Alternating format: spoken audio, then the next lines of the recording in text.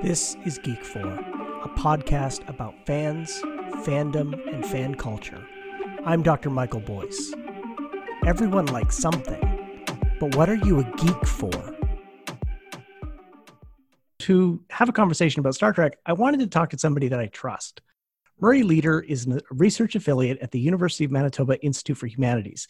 He's published on Star Trek, horror films, spiritualism in early American cinema, and he's the perfect person to talk about Star Trek with. Murray, thank you. Thank you. Thank you for having me. Always good to talk to you. I want to get the autobiography stuff out of the way. How did you first become a fan of Star Trek? Well, in a way, it was almost kind of in the water when I was growing up. I think that my brother was a big Star Trek fan, perhaps marginally less so than I'd become, in hindsight. And it had a kind of cultural visibility at the time, which I think that maybe isn't even equal today. So the years kind of in the early 90s, around the 25th anniversary of Star Trek, that was a great time to be into Star Trek because it seemed like a feature of cultural consensus that like everybody was watching The Next Generation.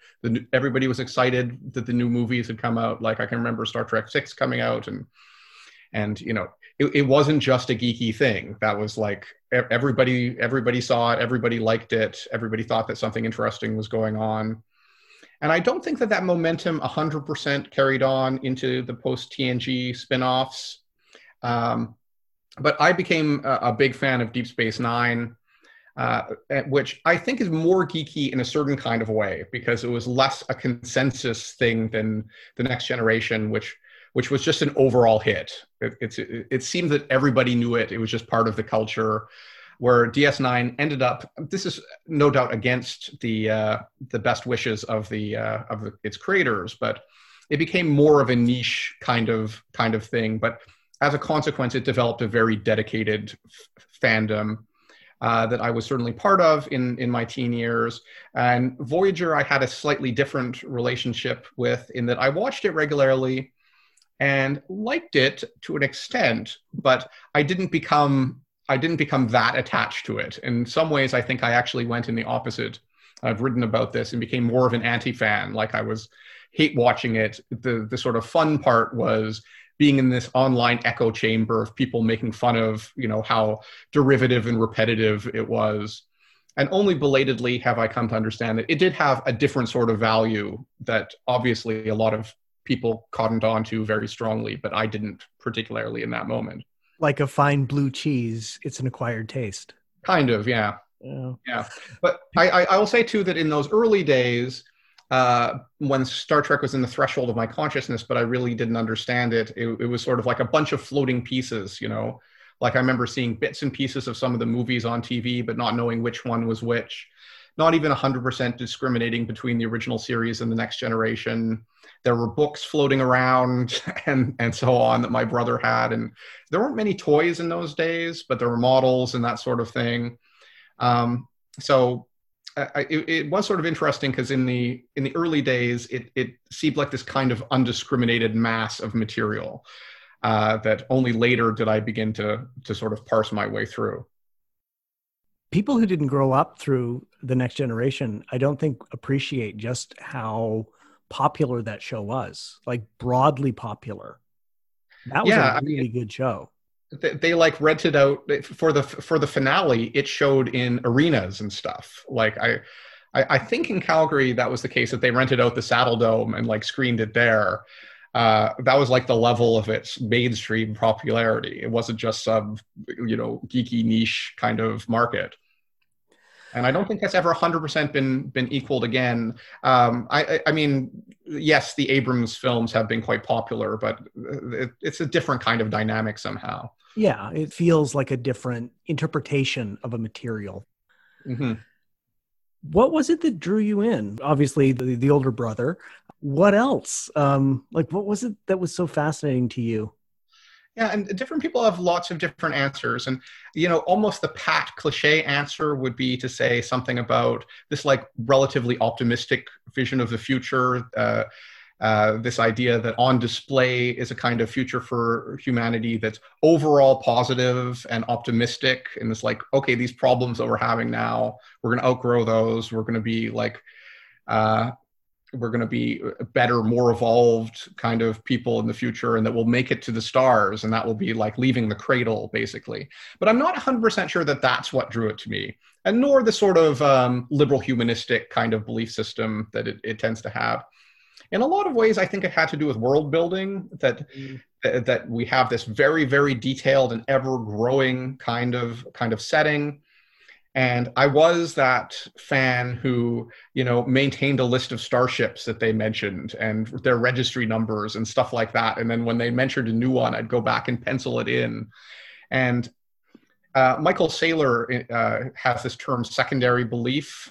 I think that's it. And it's like a belief in another world that you can sort of occupy in a mental space, but without cognitive dissonance. So that as part of our own lives, we're also occupying these other spaces. And I think that the Star Trek universe is very good for that, as are many other things like Harry Potter or Lord of the Rings or so on. But often I think the things which develop the most dedicated fan bases have a lot to do with world building. And the idea that, it's so large and so detailed and so consistent for the most part that you do sort of believe in it, but it's not that thing of people writing letters to Sherlock Holmes. It's like the reason why they did that isn't because they thought that Sherlock Holmes was a real person. It's because they wanted to find their own way into that universe, right? And I think that in hindsight is a lot of what appealed to me, and also what appealed to me about fantasy and what appealed to me about, earlier the Chronicles of Narnia and The Hobbit and so on. I think world building was often kind of the thing that most appealed to me. A lot of science fiction, I think, is dismissed by some people as being escapist and too far removed. But I think like a really good example like Star Trek, that the world building actually brings you in, and it makes you feel a part of the experience. Yeah, and gives you resources to navigate through your own lives. So I eventually joined a Star Trek group. Me and a friend joined a fan club in Calgary. And I was part of that for about 5 years. It was interesting because there were two groups in the city, and the one that I was not part of, except for peripherally, was much, much larger. And then the one that I joined because it happened to meet a few blocks from where I grew up was much smaller and much more intimate and family-like. And I think that was probably the right choice. But thinking back, when you're like 13 or something, when I joined, through my teen years, being able to interact with adults under circumstances of relative equality, like that's something unusual, and also something that you kind of need, I think, as a part of growing up. And it definitely afforded me that opportunity. And I made lots of friendships that I still maintain today. I'm curious to learn more about the fan community that you built, or that you were part of. So what sorts of things would the group do?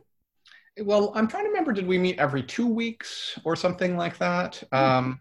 I think it was something like that. And it was a church basement in the first place. Like, I think one of the members, she was a member of that congregation, and we met in the church basement of a Unitarian church. And we would meet, and if there were new episodes on the air of DS9 and Voyager, as it were, and I remember it was the first season of Voyager that I joined in. So this would have been 95. So I would have been around 13. We would review those episodes. I think we would give them numerical, like just for posterity, And I always gave something ridiculously precise, like it's a 6.3 or something like that. It was probably completely unnecessary and annoying in hindsight. And, I think we would spend a good amount of time just talking about like what was on the air. They were like informal rap sessions, I think, like that. But then also when a convention rolled around, there were like 1 or 2 a year, and then we would go and we would be a presence promoting our group there. Some of them were Star Trek conventions specifically, and others were science fiction conventions with Star Trek components. And I remember that I held off on getting a uniform for a while, but then when Star Trek First Contact came out, we were invited to the premiere, and you needed a uniform to get in free. So I was like, okay, finally, I'm going to go buy buy a uniform. I didn't get a ton of use out of it, but I did wear it at conventions and stuff like that, just as part of the group. The free movie cost you a uniform that basically it cost me the $40 or whatever that it took me to get a uniform. I chose blue. I chose like science blue for some reason. Well, that precise number, I mean, that seems fitting that you would give episodes. Yeah. I love this I don't have anything equivalent, where we'd meet and talk about things so specifically and gather around some particular text, for lack of a better word. Yeah, that sounds like a really great way to experience a show. It was a lot of fun, yeah.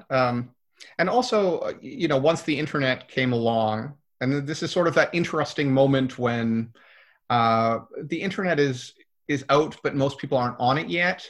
So the people who were early adopter types would often come armed with a lot of quotes from the writers and stuff like that had been distributed, and the rest of us were just sort of in the dark on that sort of thing. But that's a really interesting moment, and I think that Voyager, which came out in '95, was like the first time that they had to reckon with an online audience that was providing instantaneous feedback, which would have been slower on earlier shows. So that has implications for, how the show proceeded and so on. So it was a really interesting moment, which I've tried to recapture in a couple of pieces that I've written.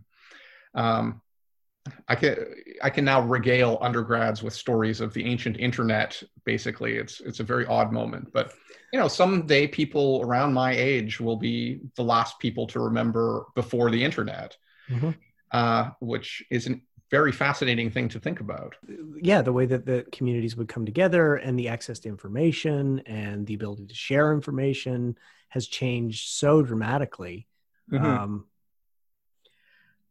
You mentioned pieces that you've worked on Star Trek. I'm wondering, like, you're working on something right now on the streaming era of Star Trek. Can you clarify what that entails, what that means? Yeah, I was asked to do this by a friend who is co-editing a collection on prestige television, on modern prestige television. And she wondered if I could write something about Star Trek as prestige television. And I thought that's really kind of interesting, because in a way Star Trek always was, or at least often was, prestige television.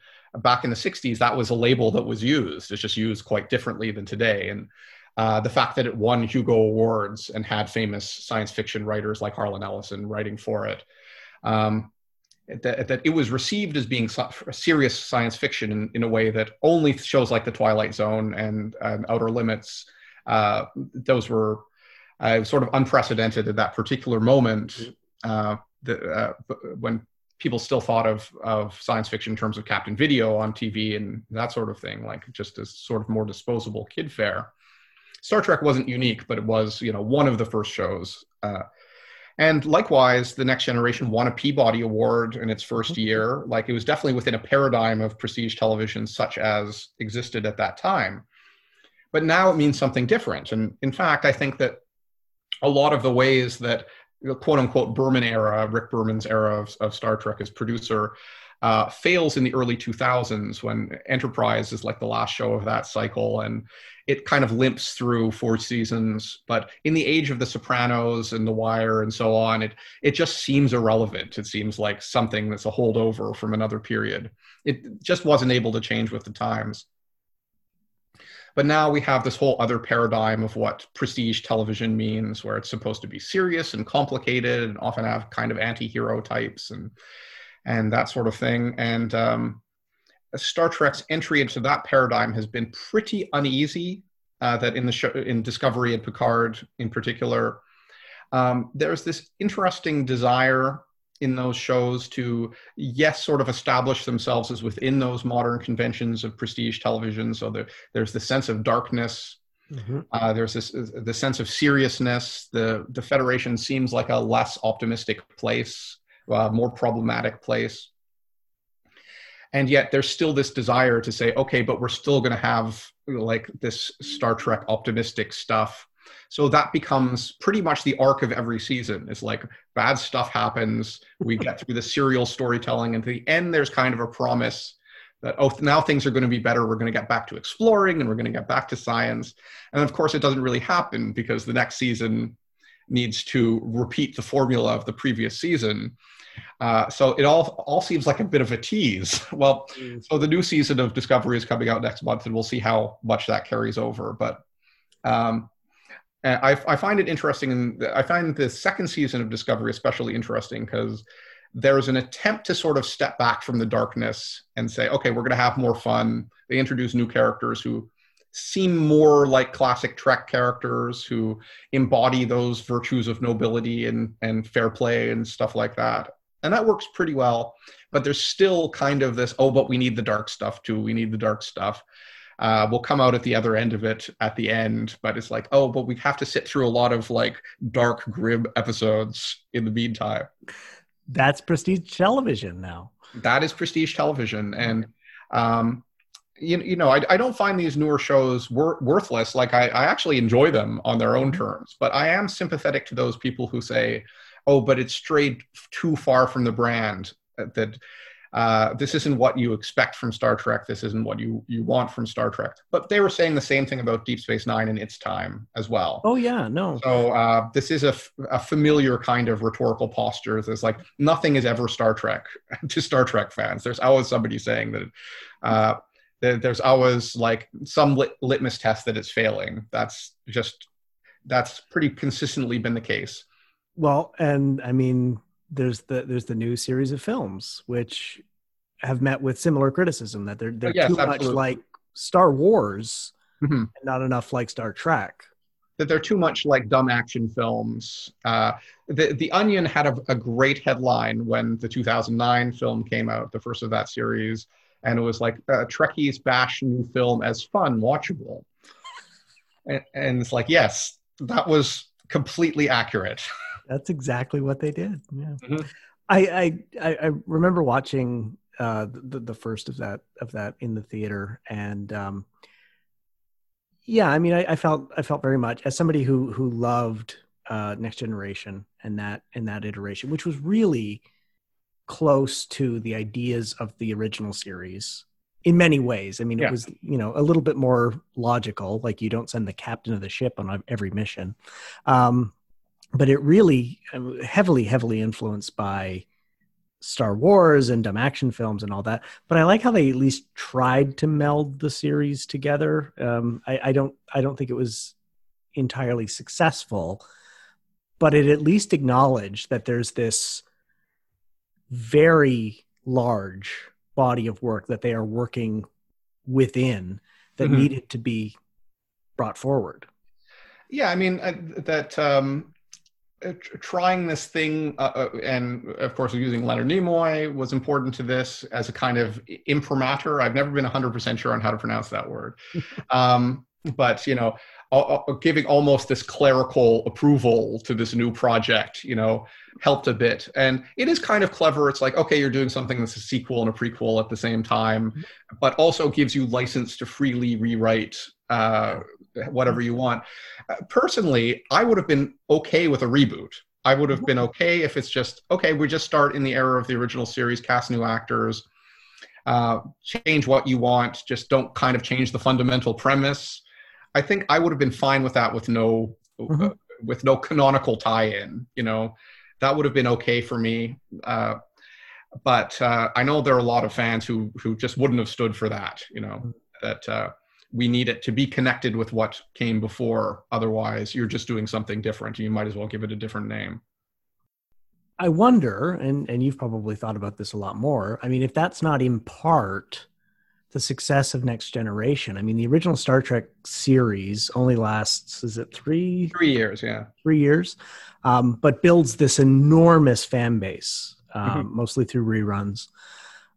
So that when the Next Generation comes, a lot of time has passed, but it's back on the Enterprise. It's a new cast of characters, but they're doing the same thing, you know, better production values, all that stuff, you know, in some cases, much better actors. And And then all of the other ones have tried to kind of add on to the existing world building. And there's been some success and some missteps. Yeah, for sure. I mean, one of the reasons why for Voyager they wanted the premise of, okay, send the ship to the other side of the galaxy, and it was like, okay, because our end of the galaxy just felt too filled in, that there wasn't like an opportunity for exploration and stuff like that, which seems to reflect a failure of imagination to me on some sort of level. It's like, there's still like unexplored space. Just go to the edge of where we've been and keep going, right? You know, that it seemed like overkill to be like, okay, you have to remove yourself from everything in order to find anything new. And then the problem was, again, I'm ragging on Voyager. It's like, in terms of storytelling, it doesn't break the mold nearly enough. It's like, it plays as a kind of TNG light. It's just with a few modifications, including isolation, but it doesn't really deal with the psychological consequences of that isolation either. It's just more like, oh, we can't call Starfleet for help if we're in a problem. And that, okay, fine, good. That's good. I feel like I've lost the plot on your question a little bit. That the idea was that, you know, the world just feels a little too filled in.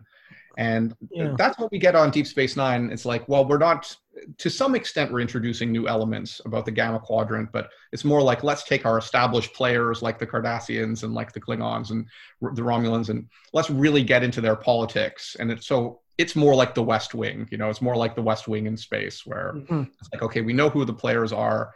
Let's see how they interact when new situations confront them. Yeah. Deep Space Nine also had the interesting choice of like retelling the story from the original series, the Tribble episode. Yeah. Which again, just like, okay, this is interesting to me. And I can see why it has that cult status, because though the Next Generation brought in guest stars from the original series, not in a way in which they were trying to interact with the original series in a unique way. Like, Deep Space Nine seems to have taken risks in its storytelling. It did, and you know, it's far more serialized, among other things, and it was made by original series fans in a way that I think the other Berman era franchises weren't quite so much. That you get a sense on Next Generation that is, yes, they want to preserve core concepts like franchise identity from the original series, but they reference it pretty fleetingly as well. Like Kirk's name is said thrice on all of Next Generation, which is kind of crazy. There's like a Kirk-shaped elephant in the room. They were just saving it for the movies, and that went kind of poorly too. But that's another story. But in Generations, but yes, Spock comes in and so on, and Scotty comes in a much more everyday kind of fashion. So there were some tie-ins, but you don't get the sense of like, the show is not geeky itself about the original series, maybe because there was so much pressure to establish its own identity as not just being like a rehash, you know, where I think that maybe that pressure has been lifted by the time DS9 comes about. So there are lots of kind of jokey references to the original series here and there, and the Tribbles episode is sort of an episode length version of that. It's like a very affectionate, outright homage. And Voyager did a comparable episode around the same time. This was for the 30th anniversary of the franchise, called Threshold, which tied in with Star Trek VI, and Sulu came on as a guest star and so on. It's just like, it doesn't work nearly as well. There isn't that sense of affection to it. It just feels like a kind of rote outing. And everybody's forgotten that one, where they remember the Tribbles one. How do you see the franchise changing over time? There was a lot of talk about the Picard series. In part, I think kind of what we've been talking about now, that nostalgia for and, you know, reintroduction of familiar characters that we love and want to see back. Where do you see the franchise going forward? Well, we're at a really interesting moment because there's a kind of big proliferation going on right now. So there are like literally 3 series on the air, like right now. Well, not on the air because Picard technically isn't on the air right now, but there are 3 series in production: Lower Decks, Discovery, and Picard, all of which are quite different from each other. And there's at least 3 others on the slate too. There's another animated series called Prodigy, which is supposed to be more like youth oriented, whereas Lower Decks is more like adult animation. There's a spy show around Section 31, and there's much debate about whether that will actually happen because it's kind of been a little quiet about that. But then there's Strange New Worlds. So this is sort of the one that's capturing everybody's imagination. So this is sort of a semi-sequel to Discovery and a prequel to the original series, taking place on Captain Pike's Enterprise. So that's sort of the one that people are pinning their hopes on as being like, okay, back to form there. And already they're saying it's going to be less serialized. It's going to be more optimistic, more centered around exploration, which neither Discovery nor Picard have been like even slightly really. Even the title Strange New Worlds would seem to promise that. So anyway, to answer your question, I think what we're seeing now is a kind of lateral expansion where people are saying this universe is very capacious. It can withstand different kinds of storytelling simultaneously. So why not just run with that? I do worry that things are starting to look a little stretched thin. And I think that was the problem that they encountered before, that after TNG, there was just an assumption that the goodwill of the public would stay with them and that it would translate to ratings for these new shows. And it just didn't. Like DS9 and Voyager didn't have anywhere near the ratings that TNG had on its worst day, basically, you know. On the other hand, they both lasted 7 years. They were successful by the standard terms of syndicated series, no question about that. So I'm just looking at this moment with a kind of fascination, a kind of academic fascination and a fan's fascination, saying, okay, well, if we're really going to have like 6 shows simultaneously, who could realistically be expected to keep up with all of that? Are we really targeting niche audiences separately to each other? Is that what's going on here? And this seems unsustainable to me, but I don't know, perhaps I'll be surprised. Yeah, I think it would just require enough Star Trek fans to care about a spy show, for example, or enough spy fans to not care that it's set in the Star Trek world.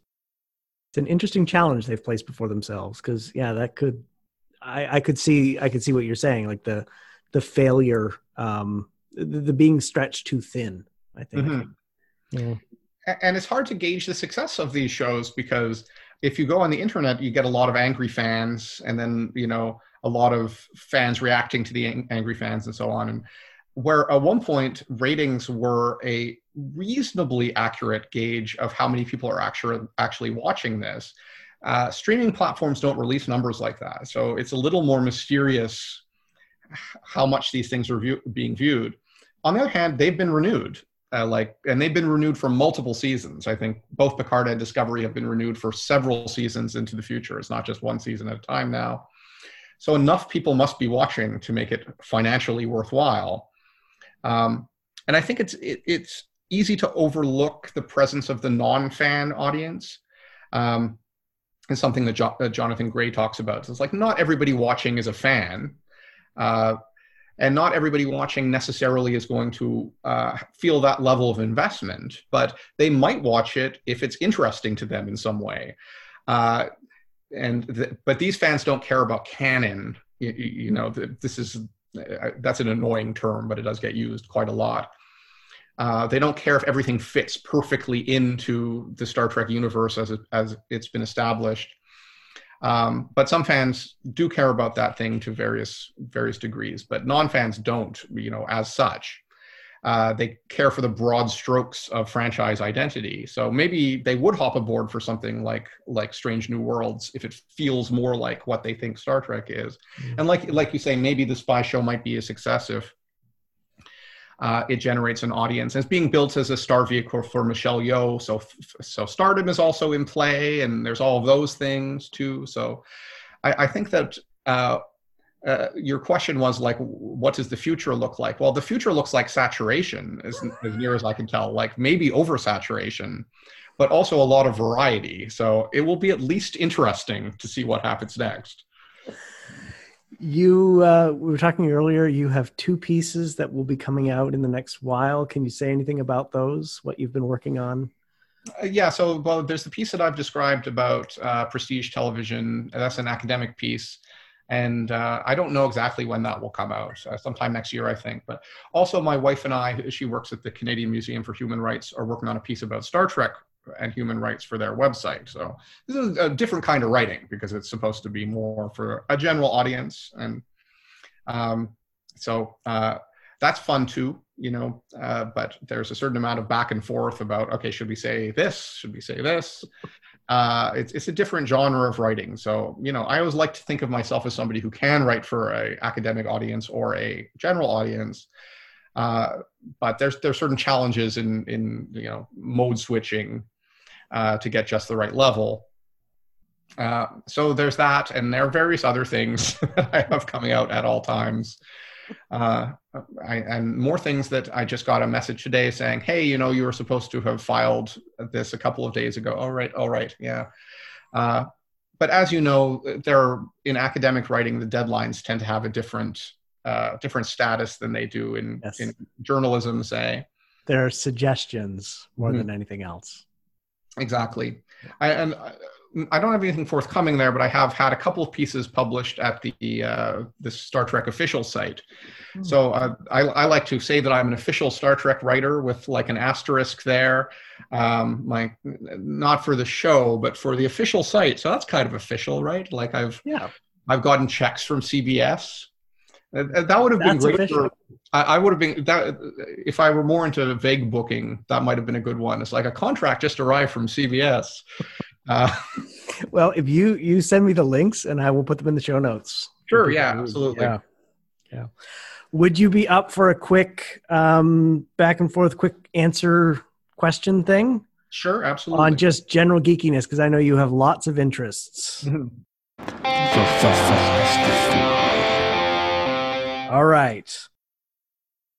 What is your most treasured piece of geeky memorabilia or merchandise? Yeah, so that's an interesting one because I've never been a big collector of merchandise per se, but lately I've been buying up kind of weird pieces of ephemera that are mostly books. But here's one that I don't know if I call it treasured, but I was very happy about this. Off Facebook Marketplace, I bought 40 Star Trek books, novels from a very nice lady in Winnipeg. And I didn't know what they would be. In fact, the picture that she provided wasn't actually those books, which somewhat surprised me. I guess it was probably just a photo she found of Star Trek books. But that was better than taking a picture of the book she had. I don't know. Maybe she doesn't have a phone. I don't know. But I was wondering about that. But when I brought it home, I realized that one of them was something which my brother had that I'd lost track of, and it was this Star Trek puzzle book that was published in the late 70s. And it's things like, putatively it's set up as like a Starfleet Academy exam. And there are things like, here's a picture of the bridge, and then you turn it over, and it's like you have to answer questions about, it's like a memory test of things that are, and there are lots of things like that. And so some of it's like trivia on episodes, but some of it are like brain teasers, which could just be brain teasers, but are given like a bit of a Star Trek slant somehow. So I was very happy to have found this. I was implausibly happy to have found this book because for years I was trying to remember what the name of it was because I thought that maybe that could be something I could write about for the official site or at least make a pitch about. So I bought up some trivia books and none of them seemed to be this one. So I was very happy to completely by accident found it. Excellent. What is the most recent thing you've geeked out for? Is there anything new, Star Trek or not, that you've just become a big fan of in the last little while? Well, so my wife and I are watching Lovecraft Country with great interest, and I've been really enjoying how it sort of hops genres episode to episode. That it has this, with a consistent set of characters, it has this anthology show-like feel. In that, like, it's Lovecraftian horror one episode, and then in the next episode it has more of an Indiana Jones vibe, and then in the next episode it's a classic haunted house thriller, that sort of thing. So I don't know the extent to which I've geeked out on it. It is, after all, prestige television, but I have been following it with great interest. Yeah, no, it's a great show. What is there something that people think you'd be a geek for that you're not? So that's an interesting one. Like there are lots of other there are lots of other science fiction franchises which probably have either a crossover audience with Star Trek or have been touted as fan rivalries over time, rightly or wrongly. And there's certain of those that I just don't know that much about. So Doctor Who is a good example. I'm sure I've watched 2 episodes of Doctor Who in my life. It's not that I've been actively avoiding it, It's just that there's too much there, and I tend to be a completist for this sort of thing, and I don't want to take on 50 years of completism. No, it's next to impossible. Yeah, I'd also say I'm not really a Star Wars fan. It's another thing that was like in the air, in the water when I was growing up because of my brother and just because of society in general. And I know people who I would say are much more Star Wars fans rather than I am. And it's not that I don't have a rooting interest. Like, I don't dislike it. I guess I'd think of myself as like a non-fan. I'll see the movies, I'll follow all that stuff. I'd rather it be good than bad, but it doesn't bother me on a fundamental level if it is bad either. Like a solid chunk of it was bad already. Let's face that.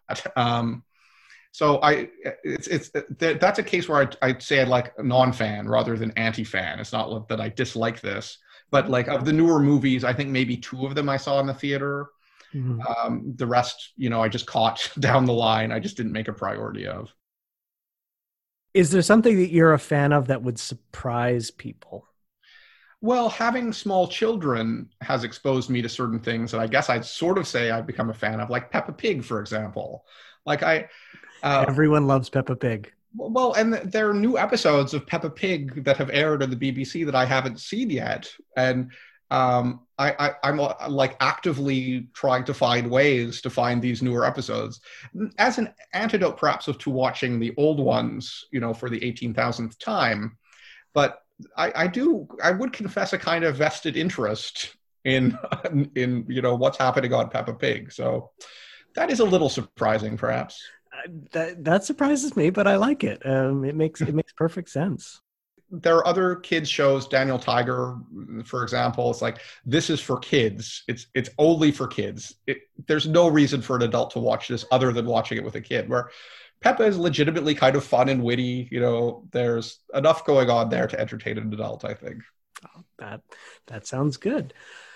Can people find you on social media? Is there any way that they can reach out, support you, books? Just on Facebook. I never set up with Twitter, which I think might be for the best, from what people have told me.